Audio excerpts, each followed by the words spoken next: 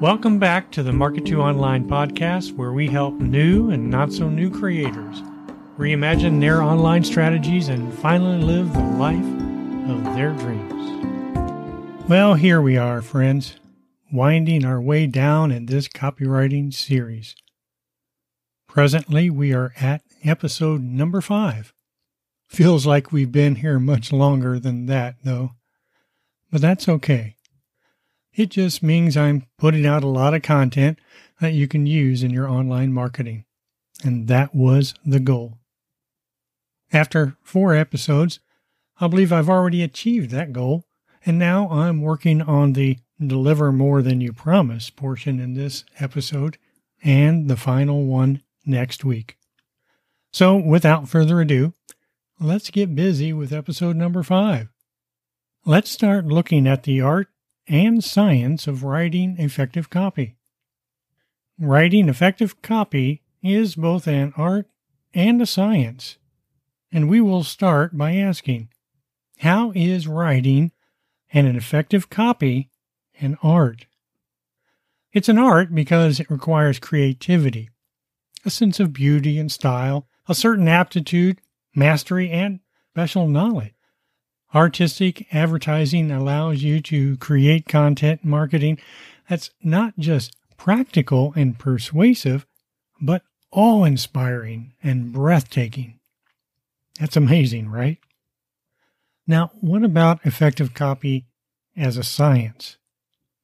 Writing effective copy is also a science because it exists in the world of test, trial, and failure, improvement, breakthroughs, education, and predictability. And that makes sense, right? Scientific advertising allows you to develop an idea, then test that idea. It's how you know if your content marketing is working. In bad copy, one or both of these elements are missing. In good copy, both are abundant. Now we're going to explore 10 examples of good copy living and selling out in the wild. Let's start with number 1, plain copy. The most basic approach to writing effective copy is to simply introduce the product without gimmick or style. It's a simple presentation of the facts and benefits. There's no story. There's no conversation, really. There's no sizzle and no superlative claims. So let's think Google Analytics. Google's copy isn't going to win any literary awards, but it will get the job done. It will give a prospect the information she needs to make an informed decision about the product. Right now, I'm on the Google Analytics site, and at the top of the page is a simple message and a call to action. It simply says, get to know your customers. With the call to action, start for free. You just cannot get much simpler than that. Number 2, storytelling copy. Yeah, I know. We've talked about this before. Everyone loves a good story. We like hearing about people, especially interesting people. We want to know more about people who suffered challenges we can relate to, who can tell us how they overcame those challenges. And the moral of the story, coincidentally, is that your product was the catalyst to overcome those odds. You might find this storytelling technique in an email series, a landing page, Facebook post or ad, Instagram feed, Pinterest pin, or a short video. Whatever the format, you'll get 4 basic traits in the story. First, the opening. Here you introduce the pain, show how the character of the story had a normal life, then how that life was shattered by a tragic change of events. Second, conflict. How is the life of the main character threatened if he or she does not respond to the problem? What does her journey look like as she tackles this challenge? Third, dialogue. People are drawn to conversations in a story. It's human interest at its root. Two people talking to each other. We're also drawn to dialogue because it's easy to read. And finally, fourth, solution. Your product is introduced as the cure for your character's problem. You increase the credibility of your product by sharing specific results, such as 347% increase in conversion, for example. Your story doesn't have to be dramatic. It just has to be interesting to your target audience. And this is where good research comes in. Continuing on in our 10 items, number 3. Conversational copy. John Caples calls conversational copy you and me. Write this style of copy like a conversation between two people, the copywriter and the prospect. So the language here would be no different than a salesman sitting down for lunch with a customer and talking through a sales presentation. It's a straightforward approach that tries to identify with the reader, such as, I know how you feel. I felt the same way. That all changed when I found X, Y, and Z. Keep in mind that you don't have to be a polished copywriter to create an effective conversational copy. Often your passion for the product will come to life on the page. You can record a conversation about the product, transcribe that conversation, and use it as a rough draft. It's an easy way to create natural conversational copy. Number 4. John Lennon copy. When John Lennon asked us to imagine there was no heaven or hell, no countries, religion, or war, he was using an effective tool of persuasion, imaginative copy. As an advertiser, you can ask your target audience to imagine a painless way to lose weight, or what it would feel like to be a successful travel writer or marketer. Imaginative copy typically begins with words like imagine, close your eyes, pretend for a moment, discover, or picture this in the first paragraph of the text. This is the concept behind AWAI's Barefoot Writer presentation. Let's take a closer look at just one presentation. It goes like this, and this one is called The Perfect Life. Here we go. It was a sunny spring Tuesday in Vermont, the kind of day we wait for all winter long. I had just finished playing ball with my dog, and I was loading my golf clubs into the car when a neighbor came up to me. I have to ask you, he said.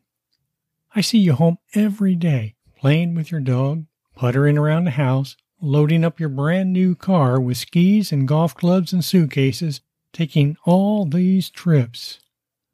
You're too young to be retired, yet I never see you working. Do you mind me asking? Just what is it you do? That's when I knew I had found the perfect life. Here's how you can have it too. In this example, you're asked to imagine your life in a certain way, to picture what it would be like to live your dream, whatever that dream might be. Then the copywriter paints a picture of achieving that ideal life through your product.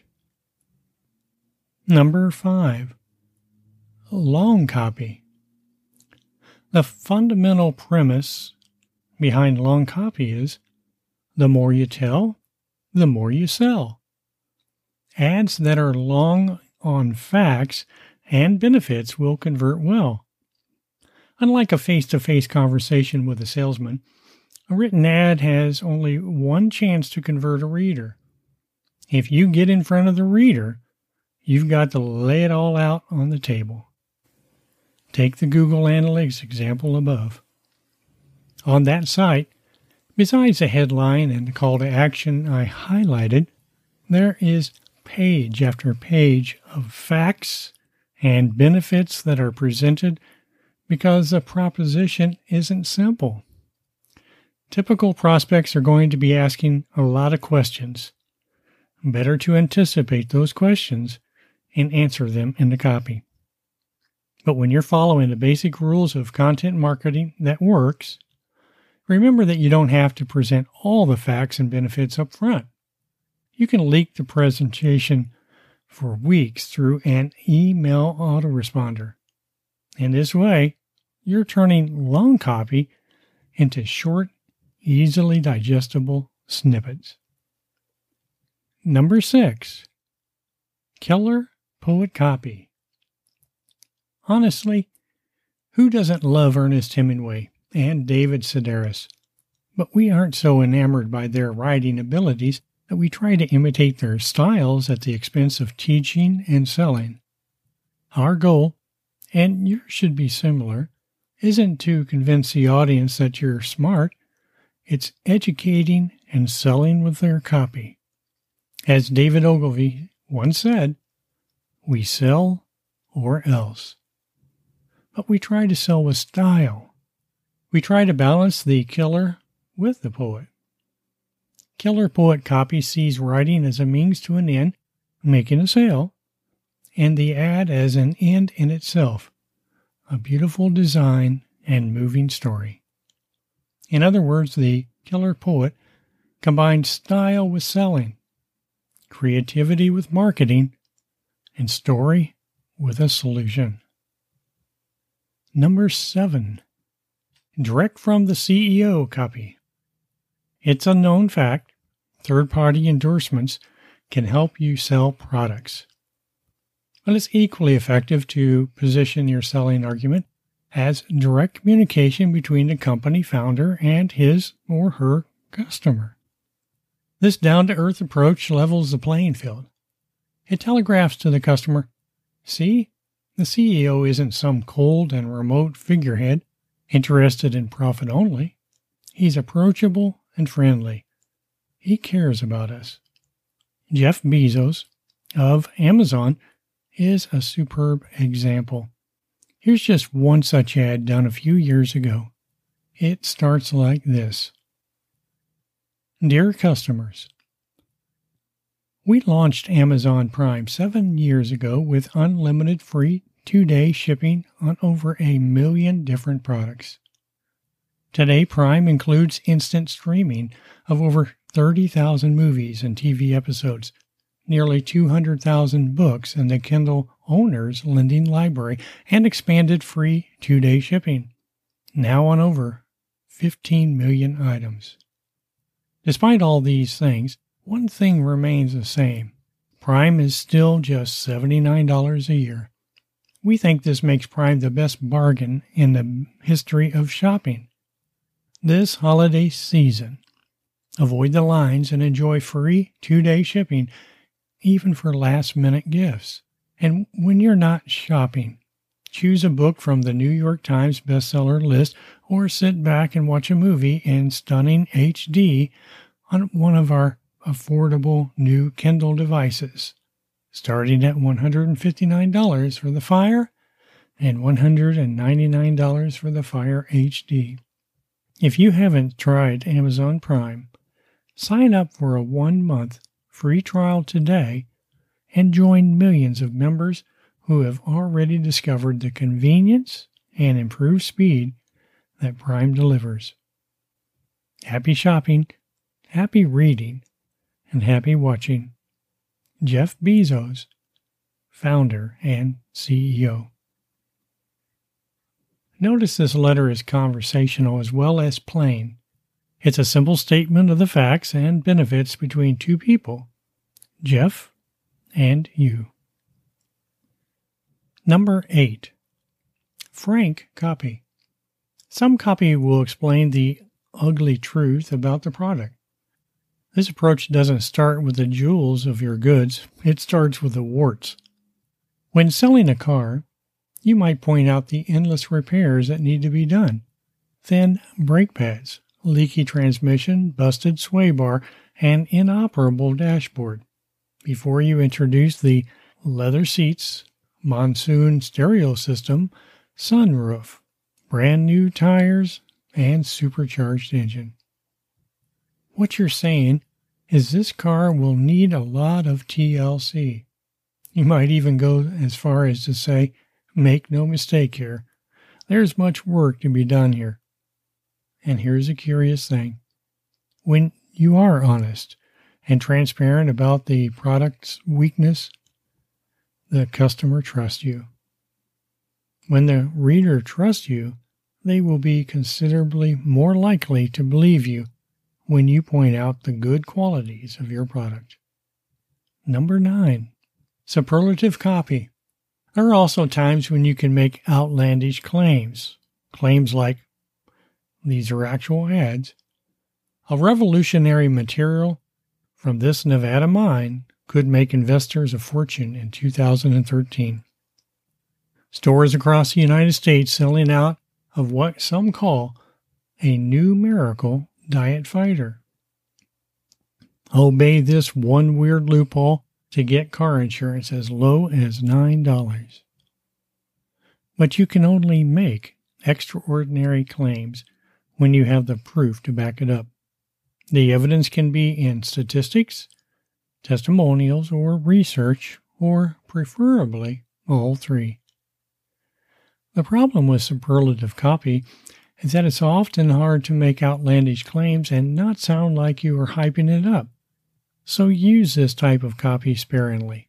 Generally, it's good to follow the remove all hype policy. And finally, number 10, rejection copy. Rejection copy turns conventional wisdom on its head and tries to discourage people from being interested in your product. This type of copy is a direct challenge to the reader, the idea that only an exclusive set of people are invited to use a product. That leverages the velvet rope approach. The American Express Black Card is a good example here. This card is reserved for the world's wealthiest and most elite. The only way you can get your hands on one is if you are invited. Similarly, consider the dating site Beautiful People. If you want to be part of this exclusive dating club made up of beautiful people, then you must be voted in by existing members. Potential rejection startles readers. They don't expect to be turned down, especially not from an advertiser. This approach also keys into our sense of wanting to belong. It generates that curiosity itch and activates our pride. We think, how dare they say I might not be good enough to get into their club? I'll show them. So in conclusion, in the end, great copy often combines several of these techniques in one ad. The CEO of a company writes a conversational sales letter built around a story about his passion for his product, whether it is peaches or water pumps. A copywriter writes a long rejection ad that explains why certain people are excluded from receiving an invitation to dine in an exclusive restaurant. Or a Savile Row tailor writes a plain but elegant sales letter about his suits, which have been worn by kings and presidents. Yes, this is the art and science of copywriting.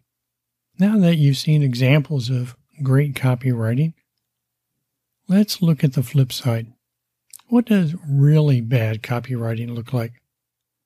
We'll look at that in our next and final episode number 6 next week. See you there. And don't be scared.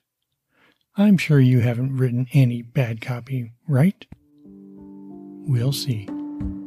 Until then,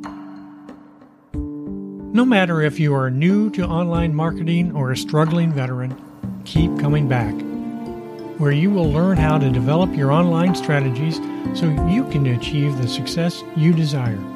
And hey, if you've not done so, please click on the subscribe button or inside the podcast app you're using, click follow so you'll not miss even one exciting episode. And while you're at it, why not go to market2online.com and see what resources we have available. You've been listening to the Market 2 Online podcast, where we help new and not so new creators reimagine their online strategies and finally live the life of their dreams. Thanks for listening.